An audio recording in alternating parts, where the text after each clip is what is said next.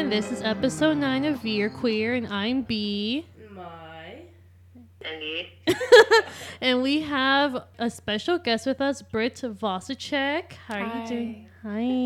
I'm feeling so special and guesty. Do you? As you are. As you are. You are special. So we have Britt here with us today because today we're going to talk about consent in light of, with Valentine's Day coming up and with the Me Too movement and Harvey Weinstein and Aziz Ansari, which I'm still really sad about that, actually. Drat. I know. I was holding out, but I guess we all, there's no such thing as a hero, I guess, but whatever, it's fine. But anyway, so we're bringing Britt on because Britt has her own podcast actually on the Mockingbird Network called Polly Wanted Podcast. Mm-hmm. You guys should check that out, and along with other podcasts on there. And she also does the Show Your Body. Was it like a burlesque show? Yeah, it's a variety show. It's mostly burlesque. Okay. And so we just wanted to bring Britt on to talk about consent and also the polyamory community and a little bit about her podcast and her show. But before we get into that, Mai has a little disclaimer for us. Yeah, the content that we will be talking about could be triggering for some folks. So this is a warning before you do get into the episode. Brace yourself or don't listen. We're going to try to keep it as clean as possible. Yeah, so before we get started, you mentioned stuff about Valentine's Day, and I guess I just want to ask y'all: do y'all celebrate Valentine's? What are y'all gonna do, Britt? What do you? I don't know how to answer this without sounding really cheesy, but I'm seeing Be cheesy. I'm seeing cheesy. I'm seeing this new guy who I'm so in love with, and we're gonna go out. I guess. Yeah. I don't really know. We have many plans, but Valentine's Day? Yeah, during the day we're gonna go to Hooters with this girl that I kind of have a crush on, and then at night I don't really know what we're gonna do. Mm-hmm. Yeah, but I'm really excited to spend a Valentine's Day with someone I like. Cheesy and cute. Oh, do you normally celebrate Valentine's Day? Not really. No. Sometimes I'll do. I did last year. I made self-love cards for a bunch. I made a bunch of these little self-love cards and handed them out. Oh, that's so sweet. Mm-hmm. I don't think I had a partner, or if I did, we weren't celebrating or something. Yeah. Yeah. Generally, I don't. I mean, I don't really care about holidays anyway. But this year, I'm super stoked. Because you got someone. You got a boo. Yeah, I got one of those boo things. Yeah. How dare I? I'm mad at myself. What about you guys? No, actually. I am going to be spending it single. I think almost every Valentine's Day I've been single, or if I had someone, it wasn't anything serious. Mm-hmm. It wasn't ever oh, we're in a relationship and we're gonna do a thing. I think most of the time it's been more of I'm casually seeing someone, but we're not gonna do anything. But this year I'm not doing anything. I think I'm just gonna stay home with my dog and watch Netflix and buy discounted candy the next day. I haven't had a legit Valentine's Day since high school. I remember this guy I was in love with. I was with him for a year, and when you're in high school, you're oh my god, this is the love of my life. Mm-hmm. He got me you mean right now, yesterday? Yeah. He got me this bouquet of roses. Oh. Yeah, I know. What a fucking doll. Yeah, but no, I'm not doing anything. What about you, Mai? Come on. What? No. You asked me and Britt. What are you doing for Valentine's Day? Nothing. Because it's on a weekday, and I probably have to work. Fucking same. Womp womp. On that 9 to 5 life. So, my previous relationships, Wow. What does that giggle mean? What's going on? So, I hate Valentine's Day. Same. I hate it. Just because it's commercialized, and I'm a person who's why do you have to have a day to celebrate someone to show them love? But then at the same time, I bet if you had a boo, you'd be oh my god, let's do something. No. So, really? Okay. So, this is what I was going to say. Okay. I stand corrected. The past relationships I've been in, I refuse to celebrate it, and so I made a lot of people hate me. Oh, yeah, fuck you, Mai. But I guess I never was truly in love. I'm kidding. Shut the fuck up. Am I allowed to curse? Yeah. Because I did.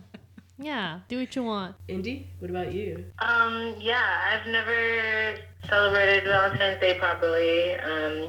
I usually just celebrate it the day after. I'm usually single, always, and and so I usually just wait until the 15th when all the candy is cheap, all the roses are a little bit dead. Hell yeah. And if I'm feeling extra single, I'll like buy myself a teddy bear and eat a bunch of chocolate and watch horror films. And that's my tradition. Horror films? Is it because Valentine's Day makes you think of horror?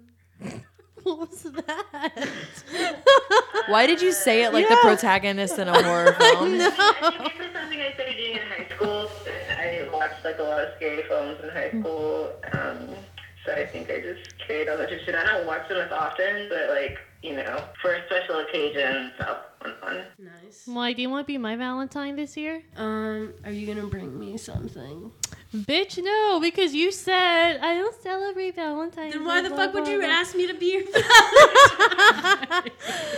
So, I don't know, maybe you want to hang out or something.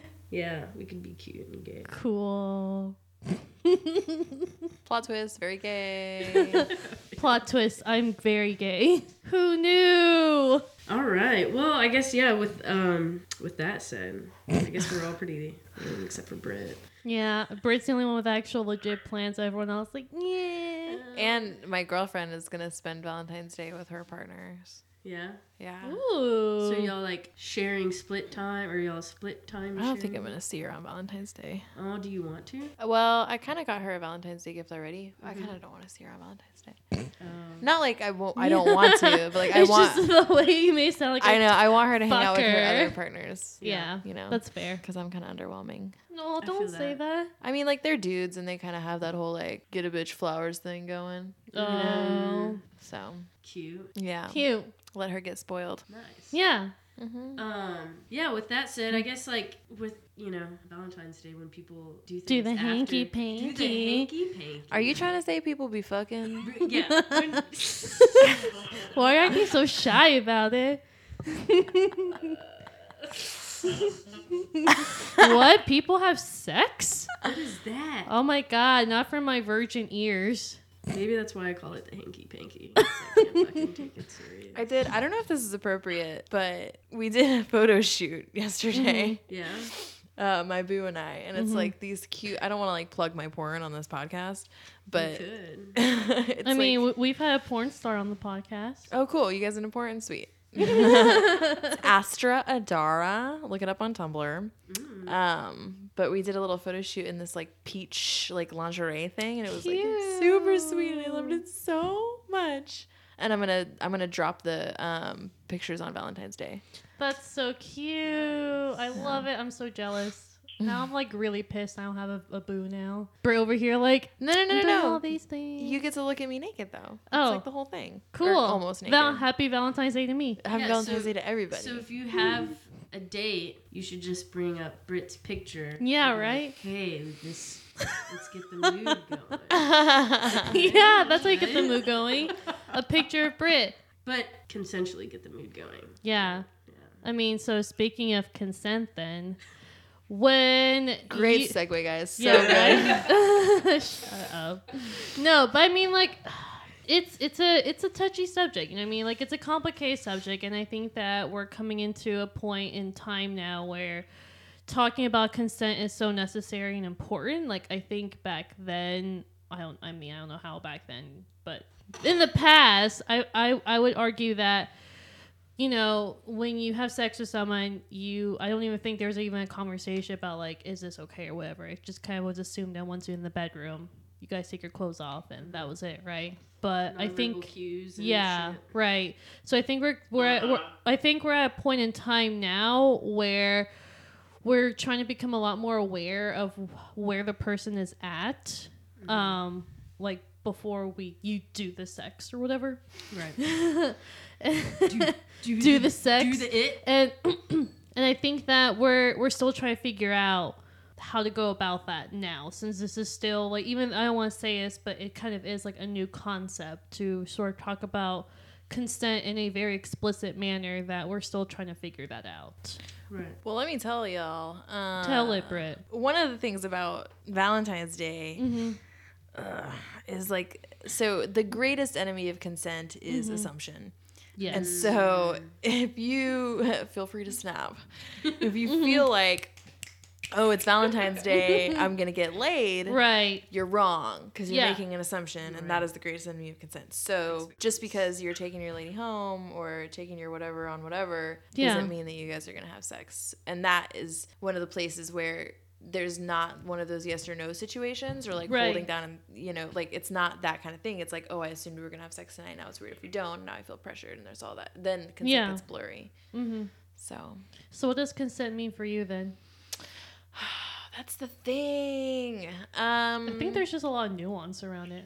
There is a lot of nuance. What I've learned about myself is that like I cannot track consent very well, and so I try to keep myself out of situations where that might be a problem, which sucks. But and I try to stay away from people that I feel like are making assumptions. Yeah. But really, consent to me is both parties verbally agreeing to sex. Yeah. Whether it is a yes or no, Right. or it is, I mean, like, I ask questions a lot. Like, Right, so do I. Because even if someone says yes, you have to make sure that they're in a position where they have the opportunity to say no. You know what I mean? That they're not in a place of like, if I say no, it's going to be weird, or if I say no, this person's going to lash out. You know what I mean? So, like, that's why it's like, I totally get what you're saying. It's just really weird because, not that it's weird, but that there's just a lot of nuance around the idea of consent. Because, like I said, like, you know, at least for me personally, before I get into it with someone, I would tell them, hey, before we get into this, you can say no at any time that you want. I just wanted to let you know that. And I feel like that might be a good segue to at least like open that up for the other person, for them to feel safe. Yeah. For them to, you know, consent to having sex. One of the, I mean, like, okay, so here's the deal, guys. For those of you listening at home, I'm pretty sexy. And so, like, one of my major moves is to ask, but, like, in a hot way. You know what I mean? And that's, like, one of my favorite moves. Dudes kind of think it's weird, but they're down for it. And women love it. Yeah. And everything in between. You know what I mean? So, like, I'll do, like, the ear whisper, like, can I go down on you? And they're like, ah! Yeah. Like, so... Yes, I love that because it's a move. Like I'm being sexy, but they're saying yes, and so I got consent. And like if somebody does that to me, like poof, like panties drop. And even if it's not done in a quote unquote sexy way, like it's happened to me before where we're like getting into it and then we'll stop and then they go, "Is this okay?" Like to me, I will be even more attracted to you just because you asked. Like this idea that people think asking for consent is unsexy, to me that tells you I probably wouldn't want to have sex with you to begin with. Yeah, because it's so hot when you know that like someone cares about whether or not you want it. Right, like you care about where I'm at and my bodily autonomy. Yes. Pants are gone. Let's do this. You don't even have to take them off. I like the idea that there are some people out there that are like, oh, so I can just assume that if I ask permission that it's good? Like, you gotta get a yes first? Jesus. But then what happens when you're in a situation when a person comes back and says that they didn't consent? God, that's the other thing. So retroactive consent is not something I've ever had to deal with, but I've seen people deal with it, and I don't fucking know. I have no idea if they're like consenting to it at the time and then later they're like, never mind. I mean, during you can do it, but after, like, I don't know. I guess it's like you would hope that the consent wouldn't be muddy before. So I guess immediately make that person feel safe at all times. Yeah. I don't know. Well, sexual coercion is a thing. You know what I mean? Like, it's kind of like what I was mentioning before that, you know, making sure you're putting that person in a place where they have the opportunity to say no. You know, because with sexual coercion, you don't have to use physical harm to like, course and have sex with you, right? It can be emotional, it can be mental. I mean, another word for that is also manipulation. Yeah, manipulation, which is trying to get what you want without asking for it. Right. Because if you ask for it, you'll get a no. Yeah, sexual coercion is manipulation, So it's but yeah, so it's kind of like what Mai was saying, that it you don't want it to be muddy, right? Like, you want to make sure that everyone is kind of like on the same page. But Yeah. luckily that I haven't had to deal with that myself either, but that's definitely happened. Like, I've seen it happen to other people. Yeah. So- and that's like the best case scenario is prevention. Right. So like once that happens, it's like, what do you do? Yeah. And I mean, all in all, like, if someone says that you hurt them, you don't have the right to say that you didn't do it. You know what I mean? Like, and this just goes even beyond, like, sex, right? Like, in general, like, if you hurt my feelings or if you hurt me in some way, you don't have that right to say that, no, I didn't. Because, one, that turns to gaslighting really quick, you know what I mean? But I would hope that if, say that I came forward and was like, hey, this person sexually assaulted me, I would hope that they would do the work to do some kind of accountability and self-crit. But I know that that's not the case most of the time. Well, a lot of people don't think that they need to do that. Yeah. That's what's wrong, because they're like, oh, my intentions were nice, regardless of how you feel. It felt good to me, or whatever. Yeah. But like, it felt good to me, so I don't know why you think that this was assault. You know? What about you, Indisha? What do you think? Yeah, I agree with everything else said. But I wanted to particularly talk about consent in the queer community. Yeah. Because I feel like that is something that's a little bit different as far as people, survivors, how they are treated afterwards and how they have support or lack of thereof. And that's just because it's harder to report like assault if you are a queer person. Yeah. I mean, it's already hard to begin with, but I mean, you also have to deal with. Are you talking about, like, when two queer people are in a community and someone does something? Are you talking about, like, someone picking sides or, like, trying to understand where each person's coming from? Is that what you mean? Well, I mean, no. I mean, it's kind of like, it's just like, yeah.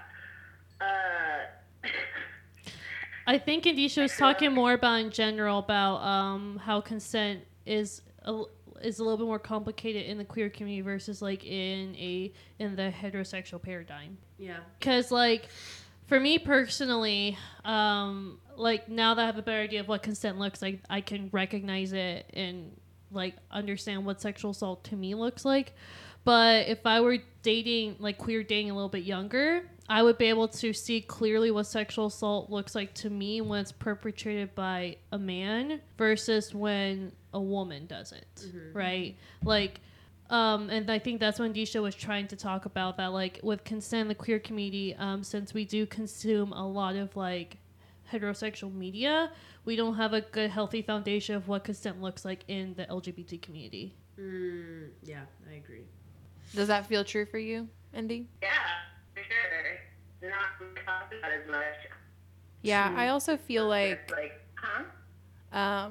I do. Yeah, I feel like the gender, like the same gender thing, has a lot to do with it too. Like having this sort of idea that like the masculine dominates the feminine, and so that will always be the perpetrator, which brings up a lot of other stuff. Yeah. But additionally, like there's also an intersection of kink in the queer communities as well, and the BDSM scene in queer communities is like, I mean, it smells a lot danker than in heteronormative communities for sure. Not that that's true for every queer person, but like those dynamics and paradigms are definitely projected on to the lifestyle of being queer a little bit. And so sometimes I feel like in observing that, I'm observing something that can really, really toe the line between abuse or assault when even the people that are in it may not know that. You know what I mean? Yeah. So can I safely assume that you're in the kink community as well? A little bit. A little bit. A little bit of that. A little bit of that. Yeah, I would say so. Yeah. Yeah, I do bondage porn. So. So, I mean, hey, you say you did porn. I didn't know what kind of porn. Listen. Do a little bit of that. So how long have you been involved in the kink community? Do you mind if I ask? I mean, I've always been kinky. Yeah, but how long have you been like in the kink Probably community? since I've been poly. Because really, I mean, I don't consider myself in any community because I'm a lone wolf.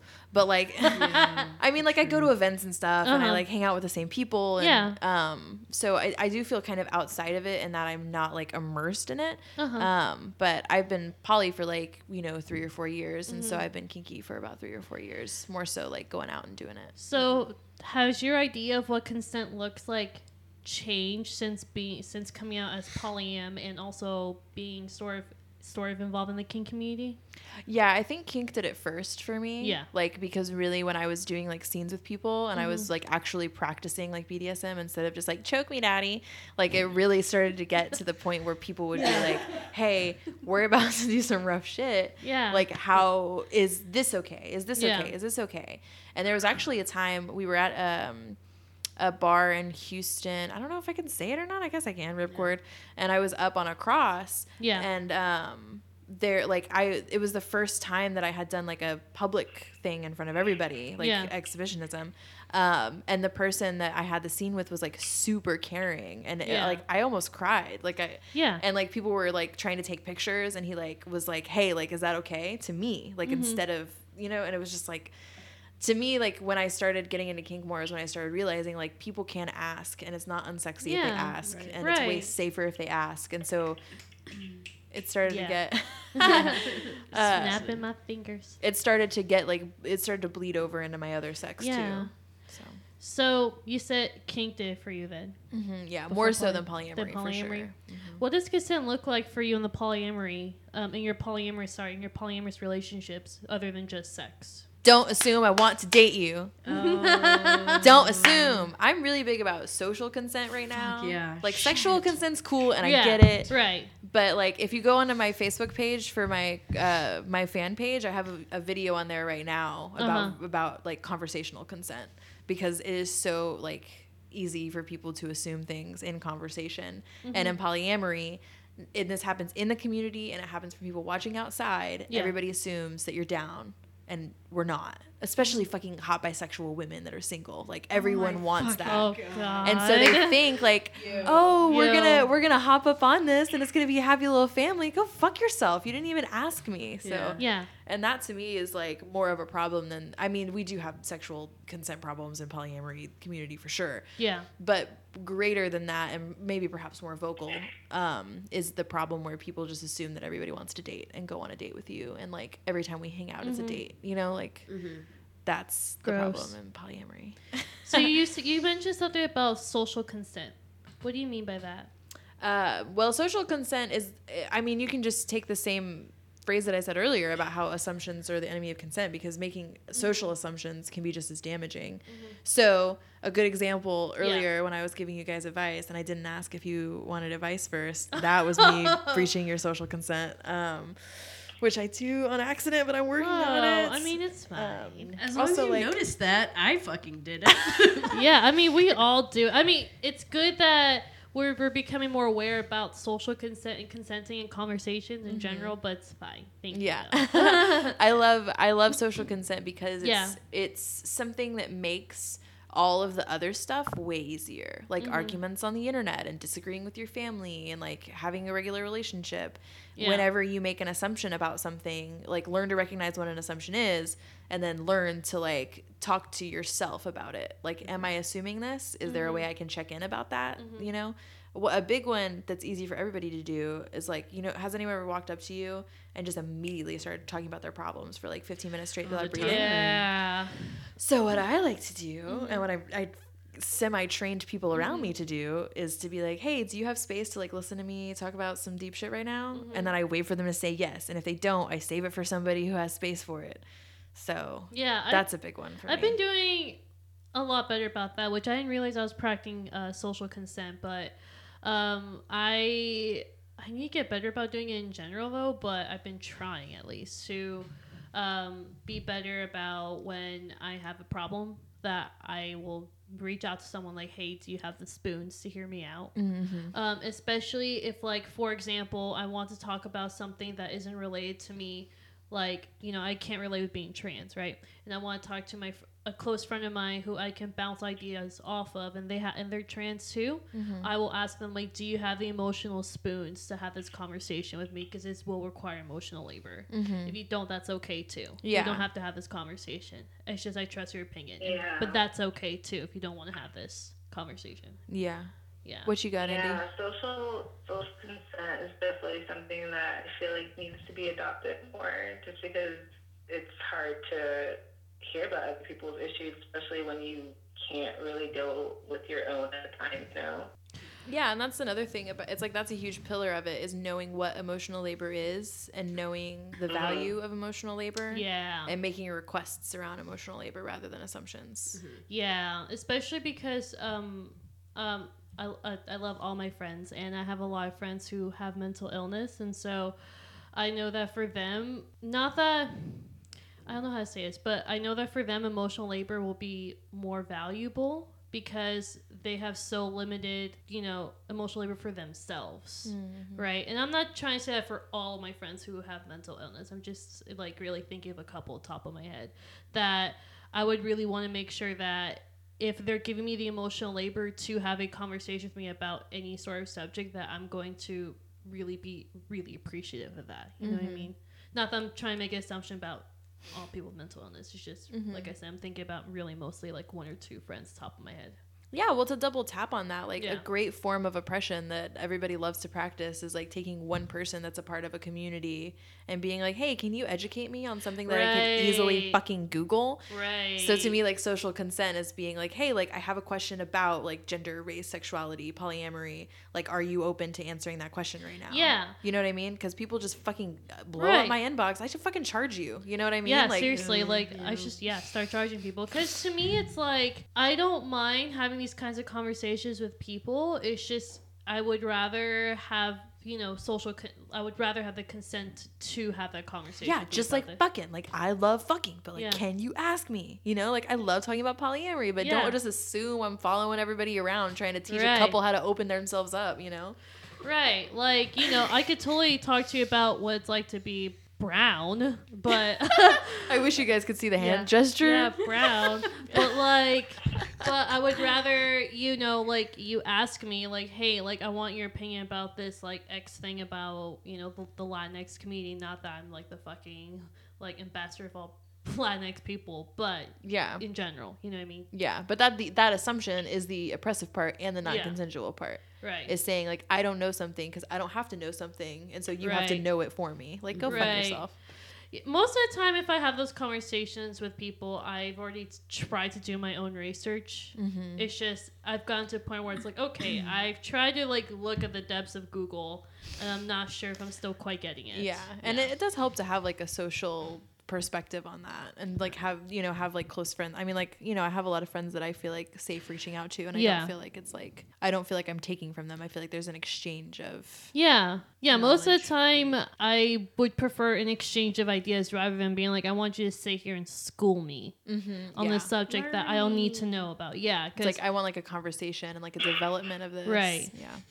Why are you giggling over there, Mai? Because I'm ridiculous. Are you? I am a little bit. But yeah, Mai, I think you need to go to bed. It's past your bedtime already. I do. It is pretty late. It's only 9:20, and Mai needs to go to bed already. Yeah, I've been at it. Dude, I need to go to bed. Honestly, I would be lying if I said I wasn't ready for bed either. Oh, look at that. Everyone's ready for bed, y'all. They don't want to speak to y'all anymore. No, that's not true. So, going back to this idea of, like, going back to consent, obviously, I kind of want to circle back on accountability. Mm-hmm. What does accountability look like for y'all? I'm going to go. So, like, recently, I did have a friend who, I guess... violated your consent. Yes, violated my privacy and violated my space. And so I came to them and was like, hey, you made me feel uncomfortable. This is why you made me feel uncomfortable. Yeah. And they didn't necessarily apologize for what they did. They basically said, like, this was great. I experienced a great time. and I'm sorry that you felt that way. Oh my God. And I was like, holy fuck, that's not a goddamn apology. Yeah. You know, like, so for me, it would be a good, you know, accountability thing is just like acknowledging what you did and what did you do to make that person feel that way. Yeah. But first, I feel like you would have to take a step back and, you know, criticize what you did. I feel like accountability is like based on empathy. Like, just, go just put yourself in that person's position and be like, you know, I didn't experience it that way, but that doesn't mean that their feelings about the situation aren't valid. So, yeah, when it comes to taking accountability, it means being empathetic and being able to realize that, you may not have had, you know, the worst intentions, but that doesn't matter because the person felt this way and you acknowledge that. Yeah. Right. Yeah, I think that the core thing, like what Andisha was saying, the core thing about being accountable is being empathetic.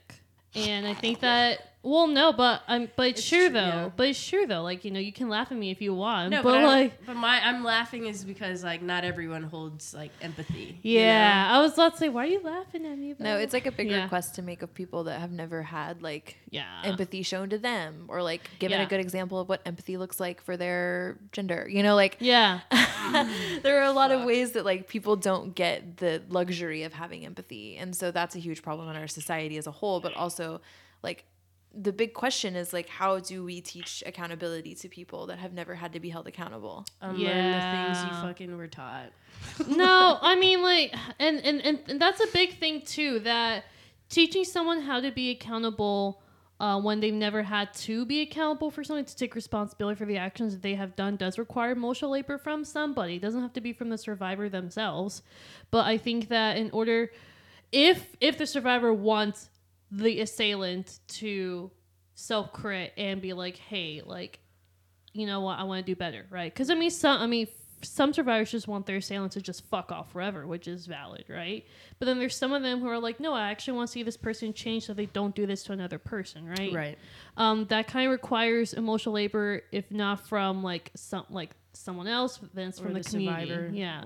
Well, like, what I'm saying is that it doesn't have to come from the survivor, because it might be too triggering for them to actually come up to their assailant and be like, you did this thing to me that really hurt me. You know what I mean? Mm-hmm. So if not from the survivor, it has to come from somebody to be like, okay, you fucked up, and this is how you're gonna do better. Mm-hmm. Like, I can help you, but you assailant have to do the labor to be better. Mm-hmm. You know what I mean? And I think that requires a lot of checking in, right, as well.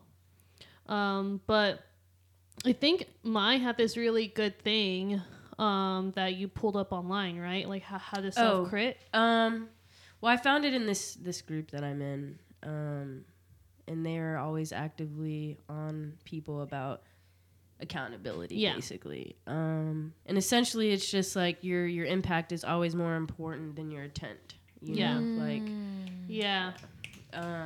that's so good. Yeah.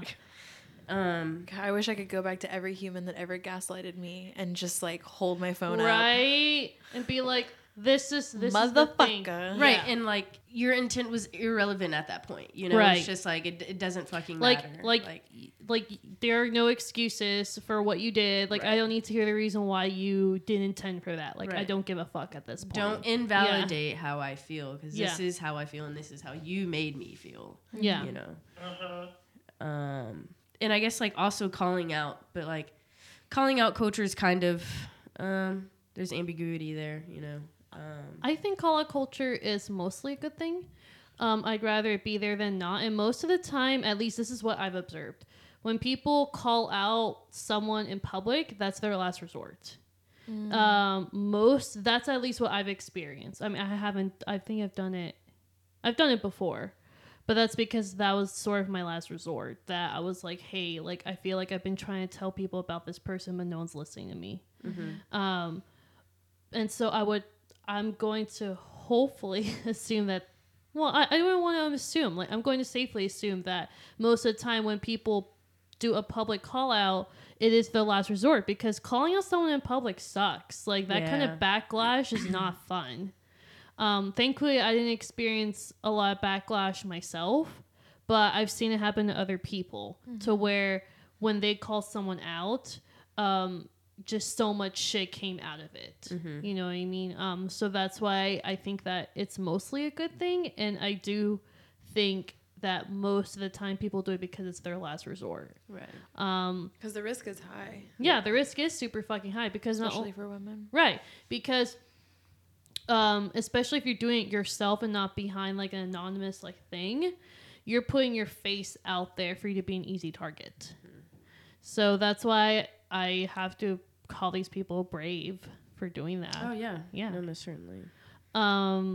But I mean, like, I don't know. I know that people like kind of shit on call out culture, but I'd rather it be there than not. Well, I guess it depends what you're calling out for. If Like, it's, these kinds of instances where people are being violated, then yeah. Call out culture can be a good thing if it always keeps in mind of the survivor. It can get toxic really quickly, and a good example of this was this Instagram handle called Hardcore Predators, which was I think it still exists. I haven't checked, but it was an Instagram solely of literally calling out these shitty dudes in the hardcore scene, which it made me uncomfortable about it. Just because it's kind of like, but is this what the survivor wants? Do they really want you you putting that information out there about what these people have done? And also I feel like that can get really triggering when you have all this information about all these different people that did like these shitty things, right? And I think that if I remember correctly, there's like a screenshot that they were taking submissions, I guess, to put more like people on their on their Instagram, like more sexual predators on their handle to be like, watch out for these dudes. But literally it said need more victims of, and I don't remember what all it lasts, but basically it just sounded more like TMZ than actual like any justice for the survivors. Yeah, it's just like you can hijack anything and turn it into sensationalism. Yeah. Which media is really good at doing. Yeah, so that's basically what I'm trying to say, that it was just more sensationalism instead of like actually trying to bring justice to these survivors, because it's kind of like, yeah, you can call out these dudes all day long, but what's the next step? Like, what happens next? Like, is there really any justice happening for these survivors at the end of the day? And I think that that's what we should be focusing on. Because it's a witch hunt. No, I'm just kidding. I'm a witch. Yeah? When y'all said intent, I was like, huh? What? Did you call for me?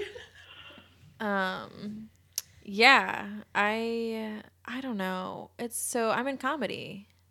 Yeah, see, and I got some shit to talk about when it comes to call out culture. And when I started, it was about a year from the time that I started to the time Louis C.K. got called out. And the first like 2 or 3 months, even bleeding into the first 6 months of me doing comedy, were the hardest months of my life. To be a woman and to be a performer and to be a writer. Like, I've never experienced so much direct misogyny from people as I did when I started comedy. Oh, especially in Houston too. It's rough. Yeah, Houston's really hard. It's a total boys club. I was one of maybe 3 female comedians, and honestly, like there's like a prime female comic in Houston, like that's one of those like your male approval is on the way, like one of those people. And so like I may or may not know who you're talking about. And so it felt like so isolating and so alone. And I had a lot of really great consensual sex during that time, but it didn't keep me from getting slut shamed. And that's how the Sell Your Body show was born, was because I was constantly dealing with people assuming that I was down for sex specifically because I had tits on my body. Yeah.